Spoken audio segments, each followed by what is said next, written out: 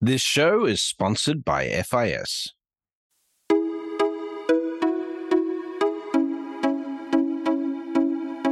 Welcome to Breaking Banks, the #1 global fintech radio show and podcast. I'm Brett King. And I'm Jason Henricks. Every week since 2013, we explore the personalities, startups, innovators, and industry players driving disruption in financial services. From incumbents to unicorns, and from cutting-edge technology to the people using it to help create a more innovative, inclusive, and healthy financial future. I'm JP Nichols, and this is Breaking Banks. Regulatory scrutiny relating to banks and fintech partnerships is really starting to heat up, and it must be said, generally for good reasons. This week, Jason is going to dive deep into that with his guests. Kirsten Mutzel, Chief Risk Officer of Funded, Keith Evans, who's Vice President of Vendor Management at First Northern Bank, and Clayton Mitchell, Principal at Crow.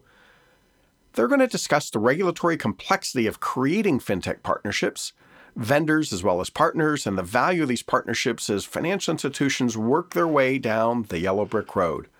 Then Dara Tarkowski, host of Tech on Reg right here on Provoke.fm, will speak with Revolver's Director of Products, Amanda Cohen, about RegTech and risk management. Resolver is changing the landscape of risk management by analyzing risk data in context to use risk as a strategy in business development. By developing this type of technology, modern businesses are able to keep a pulse on the regulatory market and transform into risk-intelligent entities. Regulatory scrutiny, especially as it relates to banks and fintech partners, is starting to get a little hot in here as regulators are being more vocal about how they approach this. And one of the key aspects that we spend an awful lot of time on is really mapping how do we get from regulation and guidance into the practical of what we do. And I want to start with a philosophical question. And Kirsten, I'm going to look at you with the former regulatory hat on it. Why is it so hard across all of these institutions to make this translation and how we approach the regulatory complexity of having and creating fintech partnerships? Well, I think there's two ways to look at that, Jason. We can first look at how difficult it is if you are at a regulatory agency and you want to get new guidance out into the industry. That in itself is complicated. And so when you think about any of the FFIEC guidance that comes out, that takes a lot of coordination, collaboration across the agencies. So just to get to the point where you have a consistent message out into the market takes so much work. And a lot of times what you end up with is the guidance that comes out is not, it doesn't hit everything that the banks need. It doesn't address everything that would tell the bank, these are the clear expectations, because there's been so much compromise just to get a publication out into the market.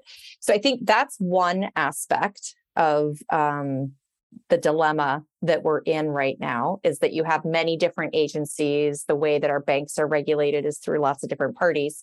And then I think the other is that when you look at the way that supervision is conducted, it is really conducted on the ground. And so you have different examiners that are going in to each of these banks, and that some of the messages can be interpreted through those people that are landing at the bank and giving their own interpretations of how they think the bank needs to execute the guidance. So I think that there's a few different issues going on right now that we're seeing playing out with some of the banks.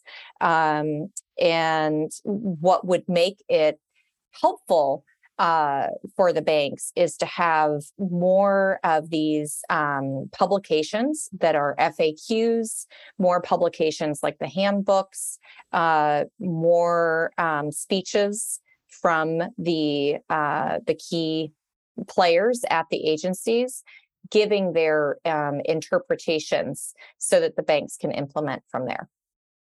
Yeah, Kirsten, I agree with everything you just said on that. The different regulatory agencies, it seems like in this area of guidance, that the OCC has taken the lead. And but yeah, we know that there's the FDIC, then of course credit unions are regulated separately. You have state agencies. So I think consistency is a great point in terms of regulatory guidance and helping banks along navigate this new area. My experience with regulatory agencies are sometimes they tend to be road construction in a lot of detours because they don't really quite understand how this is going to impact the bank. And so instead of just saying, hey, this is a really cool thing, we're going to have banks partner with fintechs and utilize service products and services is going to benefit both the fintech, the bank, and of course the win-win scenario with the customers. And they just tend to say, okay, we don't quite understand that, so let's just let's throw up we're going to do road signs and say detours and roadblocks. And I know in my role as a vendor management officer, I tend to look at it as that we're more of a speed bump, not a stop sign. So we're just trying to make sure that our partners, whoever they may be with the fintechs, understand that we are regulated by regulatory guidance, period. Our regulator is going to come in, they're going to ask these questions, they're going to say, let me see your documentation, what's your due diligence, how are you assessing risk, those kind of things. And they're going to make sure that we've thought this through. It does get frustrating when you get different regulators putting their own personal spin on it, or they're not consistent. So maybe one audit you have or examination you have, they come in and they said, we saw your policies, procedures, you're all good. Hey, keep doing what you're doing, everything's fine. Then 18 months, 2 years later, they walk in and they're just hammering you over every little I not dotted, every T not crossed, and you're just stunned, from that standpoint. So I think that adds a lot of the confusion, especially in this arena. Yeah. One of my concerns, Keith, is getting all the I's dotted and T's crossed in advance sometimes feels a bit like a fool's errand, that you just can't predict what's going to be the most important thing. And so this is where I worry that the detours and stop signs, come in that you're talking about, is if we're looking for all the I's and T's, we sometimes lose the big picture about where the greatest risks are and our ability to respond to it. And Clayton, I know your team is boots on the ground with a lot of these, where you're coming back in to help remediate that something may have happened, in the past. Do you have any, stories that can bring that to light? When some of these things where you have to help clean up, could they have been seen in advance? Yeah, great question. And I laughed when Keith said road construction, because as I've been thinking about this and even preparing for the conversation today, the imagery that kept popping into my head was the yellow brick road, and the fact that we kind of like to see and have the risk management functions and the operational functions seen as advisors, or it's the Tin Man and the Cowardly Lion helping you down the road, but having those advisors really at the end of the day to see those bumps and to see those circumstances and to identify what needs to be in place from a risk management standpoint or from a compliance standpoint to continue down the road. And I think, Jason, you're right. I also believe that there are foreseen circumstances and there are some expectations that should be able to be seen early on as you're planning, even in so much as you're identifying the outcomes for your customers, what are the intended consequences, and how do we go on offense essentially at the end of the day and define what good looks like at each of those major stages of how you look to partner, be that across all of the different areas of strategy and the financial performance and the risk management and controls, monitoring and testing, all the things that have to happen as it pertains to that relationship, and setting out how are we going to do that? How are we going to do that in an incremental way where we are identifying and putting those processes and controls in place at stages where they make sense, that our investment aligns, we continue to operate in a safe and sound manner, and that we do that with all the different stakeholders in the bank and with our partner at the table in that situation. And the way that we've done that, and we can probably transition into the discussion about the third-party due diligence project that Keith and I worked on with Ally Labs, is setting minimal acceptable maturity and looking at the levels of acceptable maturity. And the way that we've defined minimal acceptable maturity is a regulation or rule requires it, it aligns to your risk appetite, or you want to be more, I don't want to say conservative, but you want to be more balanced in your approach, and that you're defining what that is. So you can deviate against that, but then you really apply resources, people, process, technology, and understand the data that you need to get there. Well, why don't we go into this minimal maturity? Because I think it's easy for some to gloss over and go, oh, we do a risk rating. But I'll just say it because I'm not a regulated entity. I find like this risk rating system is stupid. Like that, nothing is a 1 and nothing is a 5. And what does it mean if you're a 2, 3, 4? So I love the rigor around the minimal maturity model. If you could walk through that a little bit more, Clayton. Yeah, and it's the pretty astute sort of approach there, Jason, because as we went into the initial conversations on third-party due diligence, everybody was really caught down in, is this a critical vendor, or is this a high-risk vendor, or what level of risk rating is it? And I think the way that we got to pretty quickly is, if you're going to partner and you're going to deliver product as a distribution channel through a third party, it doesn't matter. At the end of the day, it's going to be seen on a higher criticality angle than what you would have seen before. So what we did with the help of the Alliance and the leadership of Keith and others that worked with us on this was really identify incremental stages of growth. So as you're looking to develop a proof of concept, what is the applicable level of maturity that needs to be in place? So across your risk management, across your financial operations, across execution and engagement with partners, what does that level of maturity need to look like for that proof of concept, limited customer base, controlled friends and family type of a situation? What happens then when you're rolling out and you're exposing PII, you're exposing organic customers, you start to begin to market the product? So kind of looking at that stage and evolution of how the bank is partnering with the fintech, or how the fintech is growing their business, and then ultimately what should we expect from them as a result of that? Because I think where we've really fallen down as an industry is for that startup that we're doing a pilot on, and maybe the first 4 banks that they partner with are going to be their lifeline to growth and development. We're expecting this great big pack of magic that they bring to the equation, and ultimately it's not there. So we're setting unrealistic expectations, which I think was the genesis of this whole project in and of itself, because we're going to that guidance from the fall of 2021, and we're saying, gosh, this is great, but are we really going to get audited financial statements from a founder of an early stage company? Probably not. So how do we bring that to life, and how do we take those principles and make it real? So that's the real piece there. And then as the organization continues to bring that one product to life, what maturity do we expect to see from that partner? When they have multiple projects and products in the market, what do we expect from them from then? An enterprise control of their systemic risk in the way that they execute, just like you would for your own organization.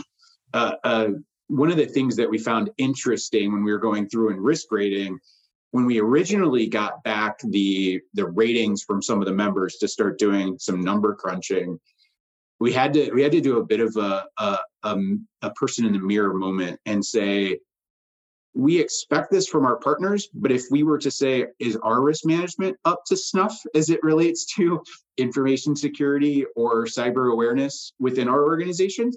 Is it really optimized? Is it really at a level that we feel like we're then expecting our third parties or our partners to be at?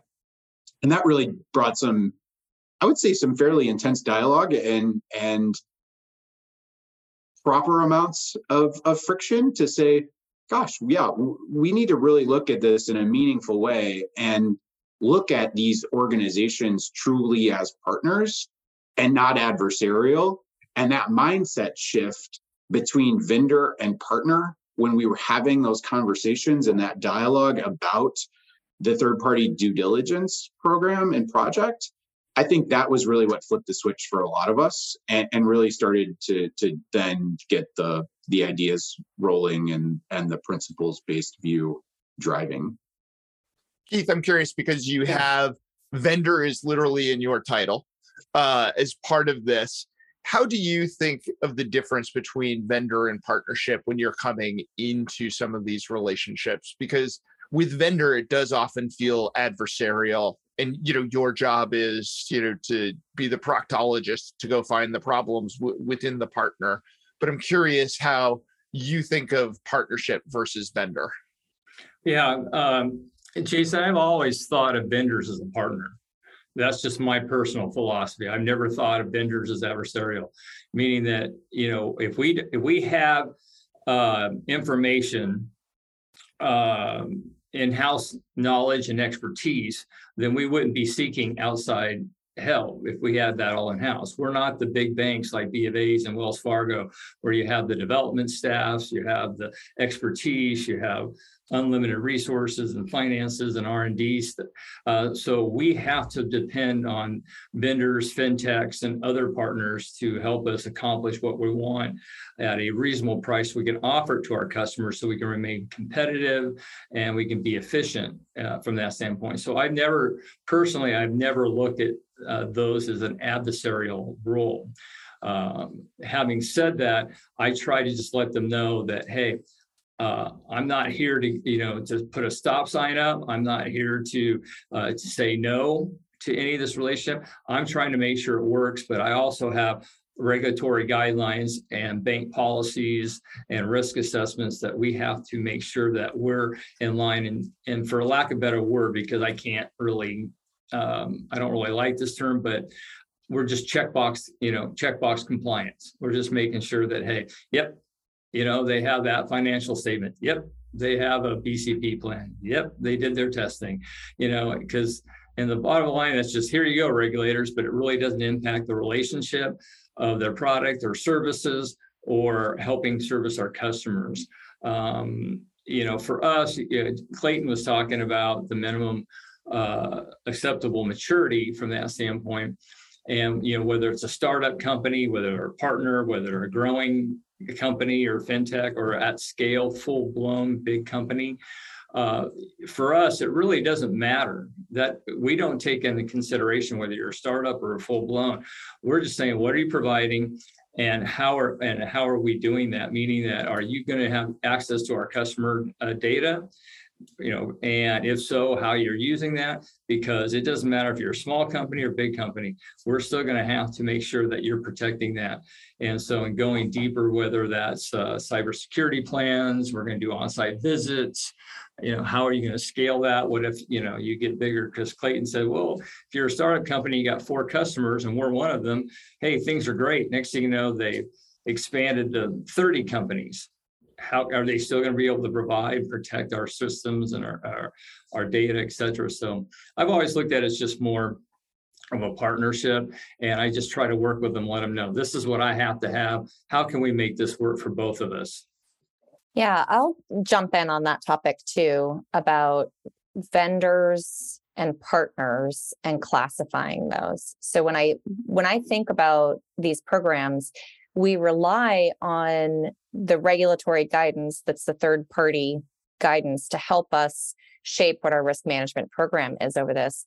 But I don't necessarily think of partnerships. These fintech arrangements, to me, are always a critical third party to the bank. And the reason for that, so getting into that, risk tiering and whether it makes sense, I always drive to, there's a corporate entity that the bank is entering a legal agreement with. That legal agreement makes it a third party since they're not really a customer of the bank, and then thereby TPRM wouldn't apply. But the legal agreement says, okay, we now have a corporate. We diligence that corporate like we would with any other legal agreement that we enter into. And then when we realize that that business arrangement with that separate entity is going to lead to that entity using our bank charter and operating as not a supplier of services to the bank, but as a channel that brings us additional users, that's when that switch flips for me. And I think, okay, we need to not only diligence the corporate, diligent as a third party against our TPRM policy, but we also need to treat this as a critical relationship to the bank because they're operating on our charter, on our license, and our regulatory authority. So I, always think it's critical. I then go to, okay, do I have another policy in our institution that would govern the way we operate with this channel partner? And the way that I think about that is much like if you were in another industry, you could think about indirect auto lending, and you can think about the dealerships when users come in, people come in to buy a car, they meet with a dealer. They're not the financing vehicle. That's just the people that deliver you the car. It's much like these technology providers deliver you a tech platform. But the diligence that the bank needs to do on that dealership is very similar to the way that I think about these fintech arrangements and the diligence, and then having a management program over all of them. So, do I apply a third-party policy? Yes. Do I then risk rate them as critical because they're operating on my license and representing me as the bank? Yes. I then have a different policy that governs these relationships that's above and beyond my standard third-party policy. And then from that, I look at my partnerships as, are they significant to the bank or not? And much like Mike Hsu used the framework in his speech, pulling this back to systemic importance.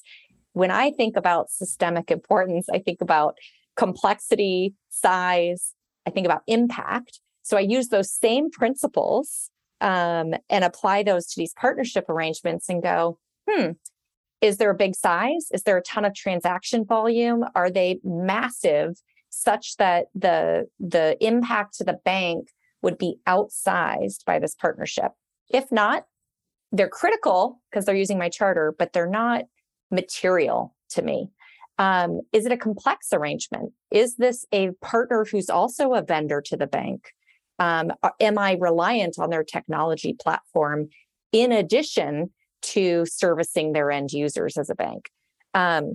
If there's a rigorous amount of complexity in the fintech arrangement, then I treat that fintech differently and might require a different amount of maturity in some of their own risk management processes.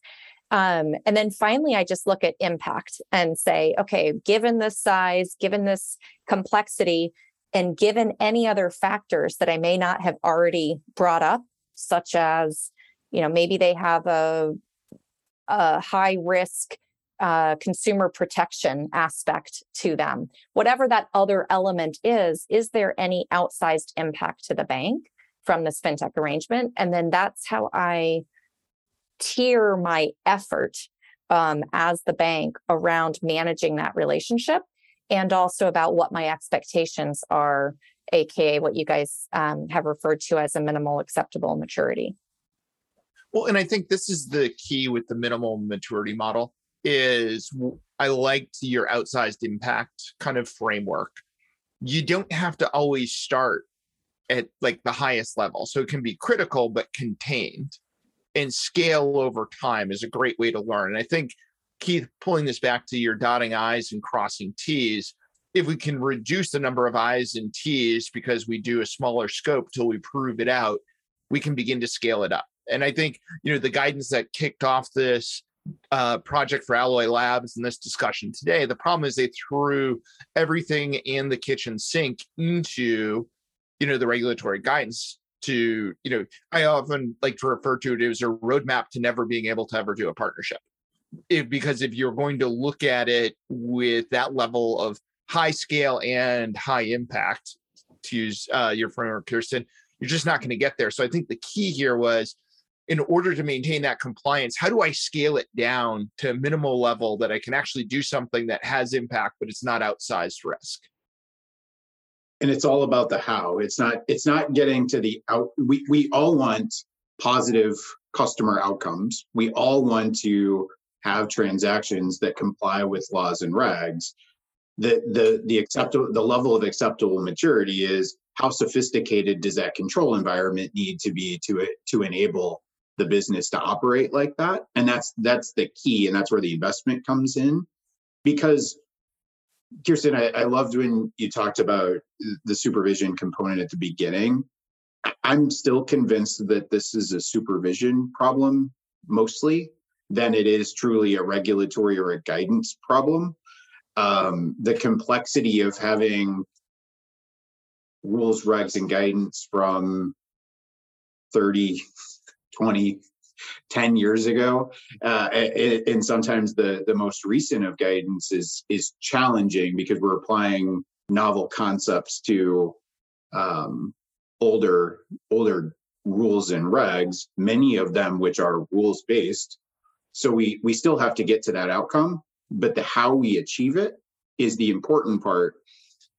And as much as the minimal acceptable maturity is for your a financial institution's risk committee and board, it's that education of your regulator too, to say, we have considered the likelihood and the impact of this relationship. We are aware of and are considerate of these potential challenges and opportunities, and here's the approach that we're going to take to get there. Absent a really hard and fast rule on how to do something, that's the key, because we have to be able to talk the same language and translate that same message to our partner, our regulator, our vendors, and recognizing that we all still, especially when you're on the bank side of this equation, have the capital A accountability on your chest that you're wearing regardless of what that contract says. So that was a lot of what I heard from you all earlier, and connecting those dots is something that we're really, really aware of or really sensitive to as we work with our clients and as we worked with the Alliance to really drive the third-party diligence program forward. And it's principles-based. It's a mindset. It's all about, how do we create value for the organization and what levers do we have to get there? And Clayton, I agree with you. Just to jump in on that just a little bit, is that the regulatory agencies, they come in and they expect us to do our due diligence and said, okay, have you assessed the risk? Have you understood how this relationship's going to impact the bank, impact your customers, impact data, all that good stuff? That's fine. But then they come back and then as Kirsten said at the beginning, it's kind of like there's inconsistencies, like how do we know we've done enough to say, yes, let's pull the trigger on this deal? So that's where I've been, sometimes you have to push back and you say to the regulator or the examiner and say, okay, we've thought about these things. We're willing to accept this. We think this is a minimal risk, a concern. Please share with us what it is that you want us to do. And a lot of times they'll say, oh, no, we can't tell you what to do. Well, then why are you telling me not to do this? I'll flip the question. Why can't I do that then? And so it's just a dialogue with those regulators to say, hey, we want to do this. We think it brings value to the bank. We got a partner here, a fintech that can help us. We've done our due diligence. If there's a major concern we're missing, please tell us. Otherwise, we're moving forward.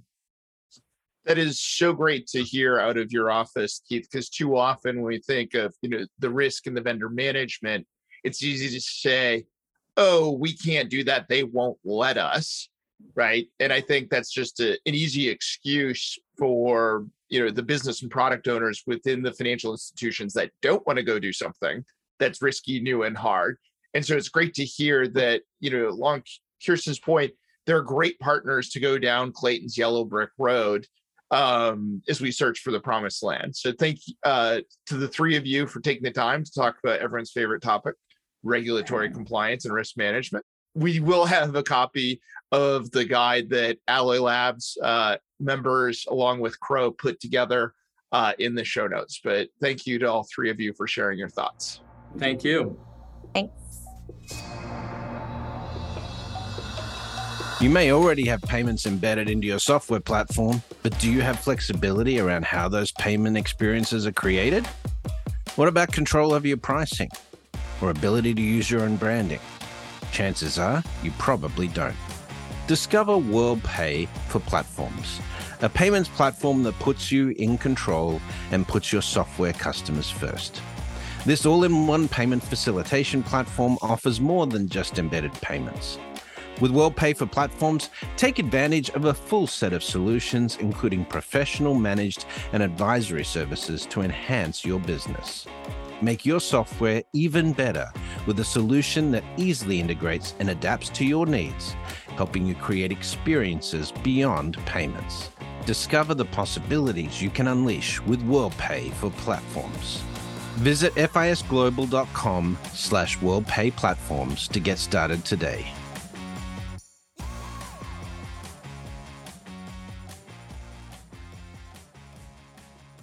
Hello, everyone. Welcome to another episode of Tech on Reg, the podcast that explores all things at the intersection of law, technology, and highly regulated industry. As you know, I'm your host, Derek Tarkowski. Very excited because today we welcome Amanda Cohen, Director of Product at Resolver, to discuss all things risk. And we are getting back to original Tech on Reg roots. We're going deep nerd into reg tech, all of the things that Resolver is doing, and why their offerings are so interesting, and touching upon all of the different technologies that they use in order to mitigate risk for their clientele. So, Amanda, welcome to the show. Tell us a little bit about you and your path to Resolver. Well, first of all, thank you so much for having me. I'm really excited to be here. And definitely. So I did my master's in anti-money laundering and looking at financial legislation. And I think coming out of that, I was a little confused about where do you land? What do you actually do with that now that you've spent all this time thinking about things theoretically? And so, there's a bank route, do you want to be a lawyer? Do you want to do your PhD? And none of those were overly the way that I thought that I was meant to go. And I ended up coming across Resolver. And Resolver is a software platform that is focused on risk intelligence. And so what I was able to do was come in and focus on compliance and how we can productize and standardize that process for a variety of financial institutions. And what was really great about that is it took my passion for what I was really interested in academically and then paired it with this new passion of mine, which is how do you build technology and how do you find the best practices from your customers and then find ways to make that repeatable and then really drive that forward for other organizations. And so it's been a really nice pairing for me where I've got to, marry two things that I really love together. And I've grown up, I guess, with Resolver, where I started, managing regulatory compliance for mid-sized financial institutions exclusively in Canada. And I've grown into different roles where now I'm responsible for our risk management application, our internal audit, third-party risk, compliance. And so it's been a nice and natural progression, but it's been a really great journey. So it sounds like you were smarter than I was and opted not to go to law school. Like some other poor souls who, want to get into regulatory and compliance. They're like, we've got a great idea. Let's go to a whole bunch more schooling and get ourselves into a whole heap load of debt. So good for you. Good for you in making a better decision. I don't know if it was better, but it did mean that I got to call it quits on the projects and school. So that was good. So in preparing for today's episode, I found a quote from yours, and I'm gonna give it to the audience, and then I want you to sort of react, because I thought this quote of yours sort of really encompassed everything honestly that RegTech is about, and it sounds like what Resolver is really about too. So listeners, according to Amanda, constant cyber threats, convoluted regulations, complex, fragile supply chains, and the modern business landscape is an ever-evolving minefield of risk, and businesses employing traditional GRC techniques are struggling to keep up, let alone get ahead. But there is good news. New AI-driven tools are giving forward-thinking businesses the power to proactively identify, analyze, and address these novel risks in ways that were unthinkable even a few years ago. So these are big words. Big words. Yeah. So, I mean, I think the thing with risk, with compliance, is that it comes at you from everywhere. So risk is a part of your personal life. It's a part of your business. And so in order to get ahead of those types of challenges, if you're relying on traditional methods of managing your risk, which actually a lot of organizations still use today, is take that Excel spreadsheet. What am I faced with? Oh, we've got cyber risk. Like, how do we feel we're doing about that? You really don't have a great pulse on what's happening within your organization, what's happening externally, what's happening to your competitors or to your third parties. And so what you really need to have the ability to do is understand the breadth of information that's surrounding your organization. And so from my perspective, I really do feel as though if you're exclusively relying on the internal brain power of people to give a finger in the air view of how they think they're doing from a risk perspective, then you have a very narrow view that's not really well informed by what's happening out in the market, in your landscape. And so from a technology perspective, we work really hard to make the process of collecting your risk information as seamless as possible. And that can be regulatory risk. It could be your, your enterprise risks, your operational risks. We want to make sure that you have all the data that's in your organization to feed those risks so that you understand what's really happening. And so a big part of that is, if we're going to look at the regulatory side of it, it's like, what are your regulatory obligations? If you're relying on people every single day to make sure that you've got a pulse on top of all the regulatory change happening within your business, then you're really hiring someone to like monitor the internet. And there's better ways to do that. And so, we were talking about this earlier, but you want your employees using their brain power to solve problems, to drive strategy, to make better decisions for the business. And if all they're doing is out there collecting information to consolidate it, to stick it in some report, you're not really getting the value. We don't need more data gophers, right? And the funny thing is, it's like, it's not like people are particularly great at that either. No. Like we can do it, but we miss things. We fail to recognize, perhaps the significance of certain aspects of data when they're looked at in isolation. Like people, as a general rule, like we suck at that part. So you're actually really vulnerable by doing it like that. Why are we so intent on doing a thing that we sort of suck at? Shouldn't we focus on the things that we suck less at? Especially because you're paying people and they have so much more value than sifting through something.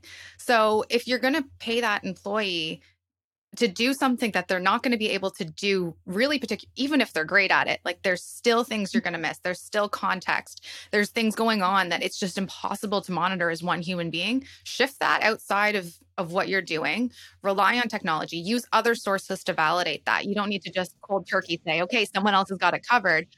But allow those systems to do that for you so that they can analyze the output. So there's been a few different studies. Thomson Reuters did a study. Other organizations have done studies regarding the adoption of RegTech generally in business.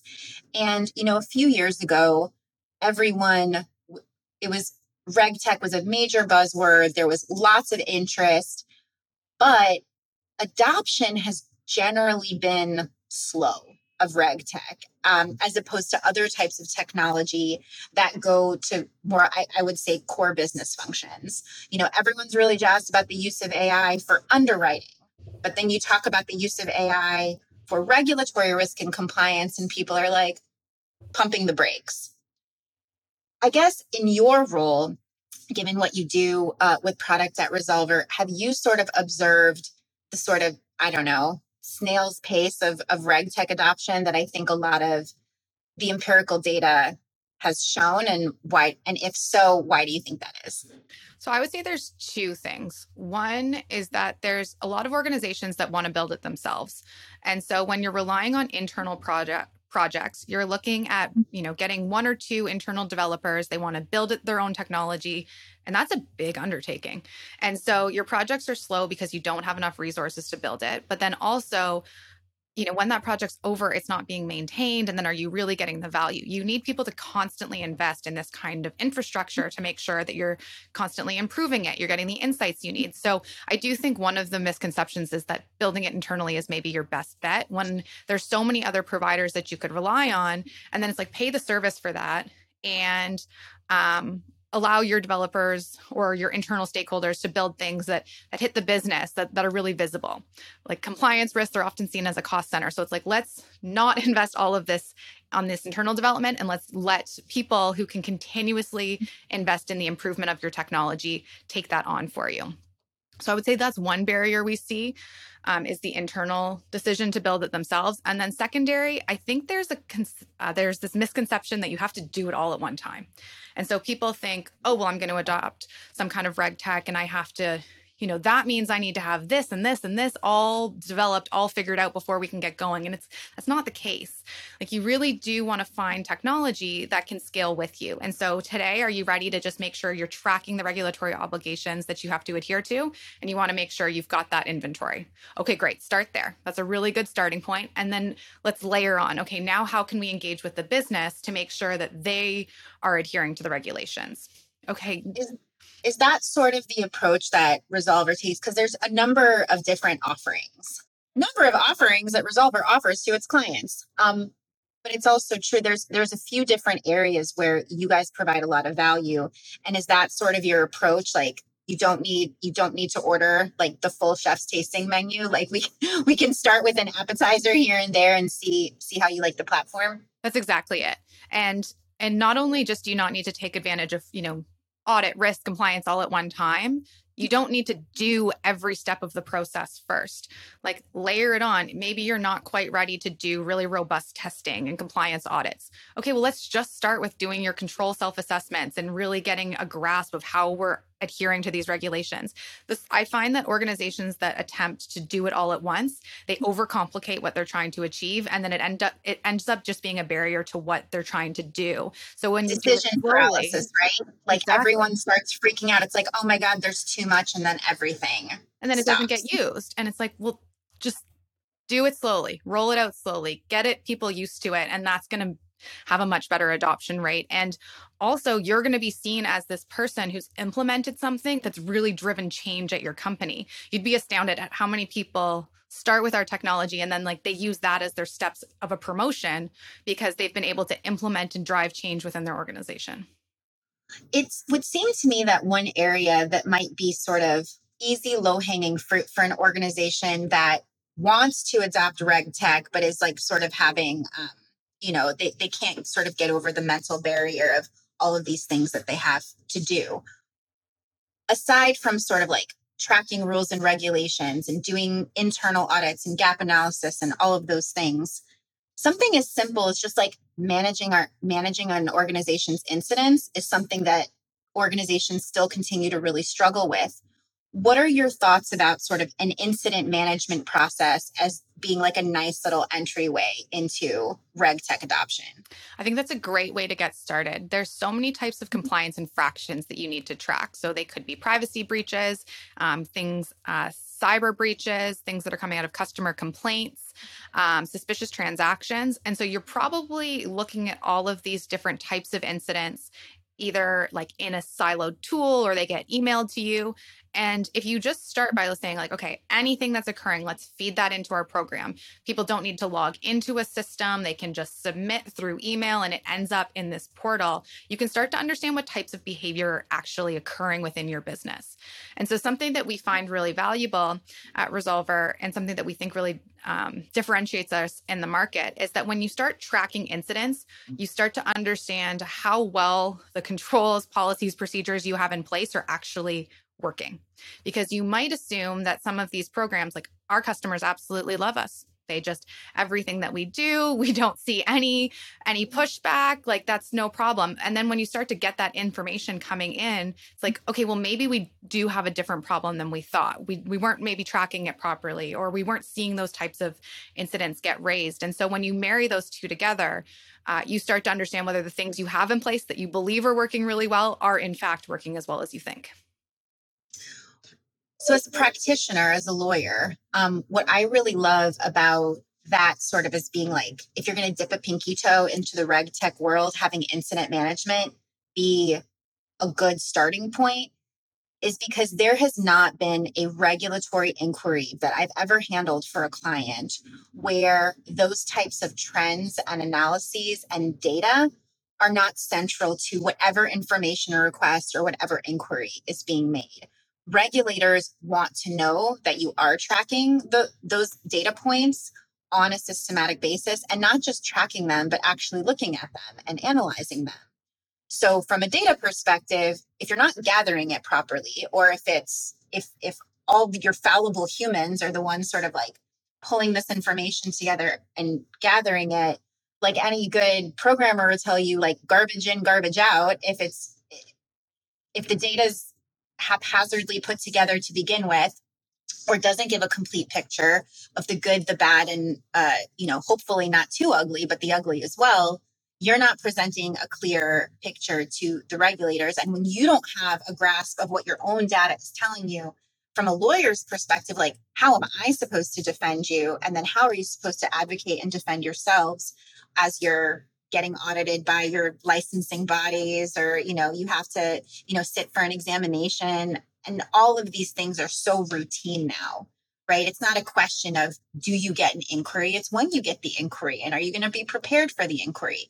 And really making sure that your organization is buttoned up and organized and can present information in a coherent manner. That's not only good for internally, your business, your bottom line, your customers. It's so good for the regulatory bodies.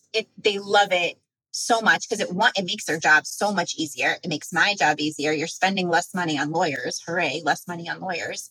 But it really is not to me, there's an immediate ROI, because it's not just this bucket that's going to be used internally. It's like, no, this is really good, valuable information that all of our outside counsel, our consultants, our accountants, everybody can use day one. Like, we can use that day one. Well, you can also use it to drive improvement. So if now that you've got a grasp of what's happening, you've been able to report it properly to your regulator. You've been able to provide it with all those stakeholders who need access to it. So, okay, what are you going to do about it? And how are we going to track the fact that we're bringing it down? What's interesting is generally when someone implements our incident management program, you actually see their incident uptick, because people previously weren't capturing that information. So it does look almost like you're doing worse before you get better, because all of this information was out there. It's not like these incidents weren't occurring, but no one was talking about them and no one was tracking them. And so if you didn't have visibility into them, what things are you missing as a part of your organization, and how catastrophic could that be if you didn't have that level of insight into it? Well, not only that, I mean, I also think from a corporate governance perspective, the leadership of organizations, the C-suite, your boards of directors, your audit committees, all of those bodies have really important fiduciary responsibilities to the organization. And if they're not getting a clear picture of sort of what the full risk landscape is, or what the full incident landscape is, they can't exercise those duties to the best of their abilities. So this is also a massively important tool to keep your boards informed, to keep your audit committees informed, to make sure that all your public disclosures are accurate. It's important from an investor relations standpoint. And I agree with you, Amanda. Everything gets so underreported at the beginning, and that's not good, right? That's not good, because then it's my job later, like when you see what appears on paper to be a spike, it's not really a spike. It's really just finally an accurate snapshot of what the current risk state of your business is, right? Mm-hmm. Yeah. Well, and I think too, on the audit committee side, or even just auditors, if there's a lot of times when audit plans are driven on cycles. And so they're doing their testing because it's been 2 years and that risk level is relatively high. And so you're going to dig into that part of the business. It's like, well, how accurate is that? And what happened over the last 2 years? And should we even test that? Or is it like so insignificant, but this other part of the business has these like concerns and these red flags that we need to dig into? And so you're now starting to test in areas where it makes the most sense, where it brings the most value, where you can uncover things, as opposed to doing some kind of rolling audit test plan that really doesn't bring you the value that you need. And right. Really give you the insight. It's processes that are divorced from reality and that are not data-driven processes. It's just more check the box, go through the motions type situations, which is, I can tell you based on personal experience with the regulators, they're real tired of that. They're like, yeah, like, great, we're glad that you're doing that, but why aren't you doing these other things? Like, one is not a replacement for the other. So great, you're doing your regularly scheduled penetration testing for cybersecurity. Terrific. But, last year you had 3 examples of different phishing scams that infiltrated your organization. Why haven't you done a tabletop exercise with your employees to manage X, Y, and Z? As an organization, you need to have a good answer for that. And you also need to know, like, oh, we did have an email phishing problem. Mm-hmm. Why didn't we do additional training or anything to address that? So I love the idea of technology being able to basically like percolate all of the things that we need to be paying attention to instead of the things that we think we should be paying attention to because that's what's been in the manual for so long. And we just have to, be good little soldiers checking off all of our little boxes. And I think that the regulators more and more are going to demand that. And that's, it's true in Canada. It's true in the United States. It's definitely true in Europe. It's not changing anytime soon. I don't see us going back. No, and interestingly, which I think is a trend that we're seeing more and more of, people were always really hesitant to share and they still are hesitant to share their information with audit, hesitant to share their information with regulators. But the change we're seeing is that these organizations who feel like they're on top of things are much more flexible and open to saying, okay, to the regulator, do you want just access to some of these reports so you could log in and you can take advantage of it? You can pull the information when you need to, as opposed to, and it sounds, I know a lot of people probably aren't feeling like that's. Oh my God, like my little lawyer heart, just like, I just got like a little, I know, my chest. But you're giving me a slight cardiac episode, Amanda. I don't know if I would go that far with a client yet, but like conceptually, I dig it. Actually, it's not, I don't think there's a lot of people there, but you're seeing it. We're seeing it as part of RFPs. We're seeing it as people are coming in and saying, how can I make that process easier to share the information? And obviously the information is very combed through. What gets pushed out there is the picture that they're presenting, but it is becoming one of those areas where they want to take that step out and allow people to be a little bit more self-sufficient. And I say a little, we're not totally opening everything up. For certain organizations that sit under supervision of some of these large regulators, it's an interesting concept because rather than having to do like your 60-day fire drill before, a regulator comes to do a supervisory exam, the notion of if you've had access to this information all along, we're not hiding anything, is very appealing to, or can be very appealing to a lot of organizations. And then a regulator is like forced to like look real hard, being like, well, do we actually want that? Theoretically, they want that, but do they actually? Because that also creates an additional burden on them that they are presumed to have to be looking at it. Definitely.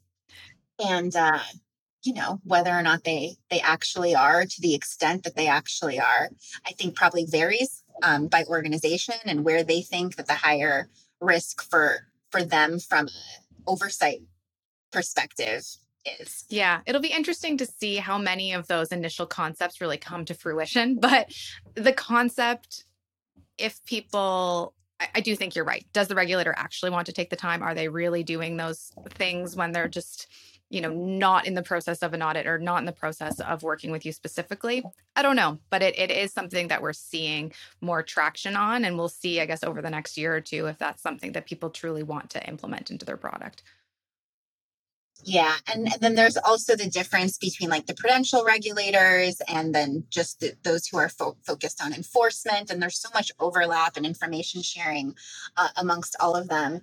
But I definitely, I reacted to your statement the way sometimes my clients react to me suggesting that we may want to do a self-disclosure to discover a problem. Like, why would we do that? And I was like, well, there is an advantage. There's some brownie points to be gained sometimes by raising your hand and saying we have an issue, but here's how we've already corrected it. And again, you're not able to do what I always want to make sure that my clients are on the right side of the regulators, right? And it's not to say that mistakes don't happen or that issues don't happen. Of course they do. But it is about how you respond, react, and manage them and try to remediate going forward. I love the idea of when you have that data, like what you're talking about at your fingertips, you are so much more empowered to pick and choose where you want to undertake that effort. And you're doing it earlier and you're not. And I have to imagine that the speed at which that information is available is 100,000 times faster than waiting for a human to sort of compile all this information, review it, report it.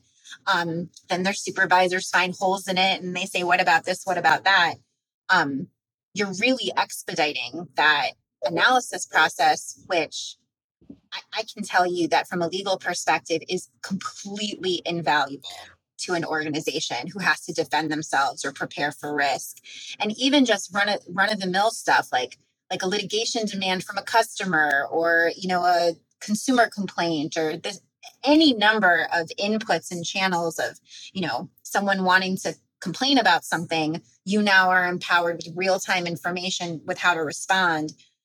Whereas otherwise it would be a really long lag time, really long. Well, we had a customer that spent a year and a half building their regulatory inventory. They operate in, I think, 7 countries, and a year and a half building the regulatory inventory for one. And it's like, well, how are you going to scale your business at that speed? And then with regulatory technology, we were able to take that. I mean, there was the year and a half, and then we reproduced essentially the same work within like a month and a bit. And that was just the initial. Once you've done it once, then it's repeatable. We're constantly tracking.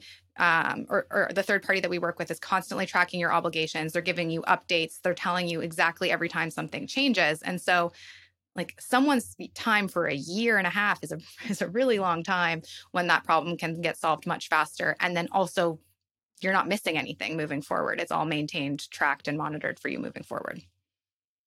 Yeah, I love it. You're speaking to my nerdy heart. It's terrific. So we're sort of getting like close to our time. If there was anything else about Resolver that you wanted listeners to really like walk away with, or if there's like one parting thought you wanted to leave listeners with about the organization or RegTech or any other nerdy thing that you think is really important, what would it be? I think that it's not as overwhelming as you think. And if you're struggling to get started, whether it's us, whether it's whatever provider that you choose to work with, ask them for a bit of a vision of how you implement something and then how you build it out. You don't need to do everything day one. Help them map out what your journey looks like over the first year or 2 years and the types of value that you're going to get out of that solution so that you can piecemeal it into something that's actually manageable, something that you feel like you can take on, because a lot of these teams are really small and you are wearing 7 different hats and you're trying to do all of these things. And so break it into manageable chunks, and then I think you'll be much more successful. So if any of my listeners want to learn more about you or Resolver, where should they go? Well, I'm on LinkedIn. It's Amanda Cohen, or resolver.com, and you can get a hold of us. Awesome. Well, Amanda, thank you so much for joining us today. That's it for another week of the world's #1 fintech podcast and radio show, Breaking Banks. This episode was produced by our US-based production team, including producer Elizabeth Severance, audio engineer Kevin Hersham, with social media support from Carlo Navarra and Sylvie Johnson. If you like this episode, don't forget to tweet it out or post it on your favorite social media, or leave us a 5-star review on iTunes, Google Podcasts, Facebook, or wherever it is that you listen to our show.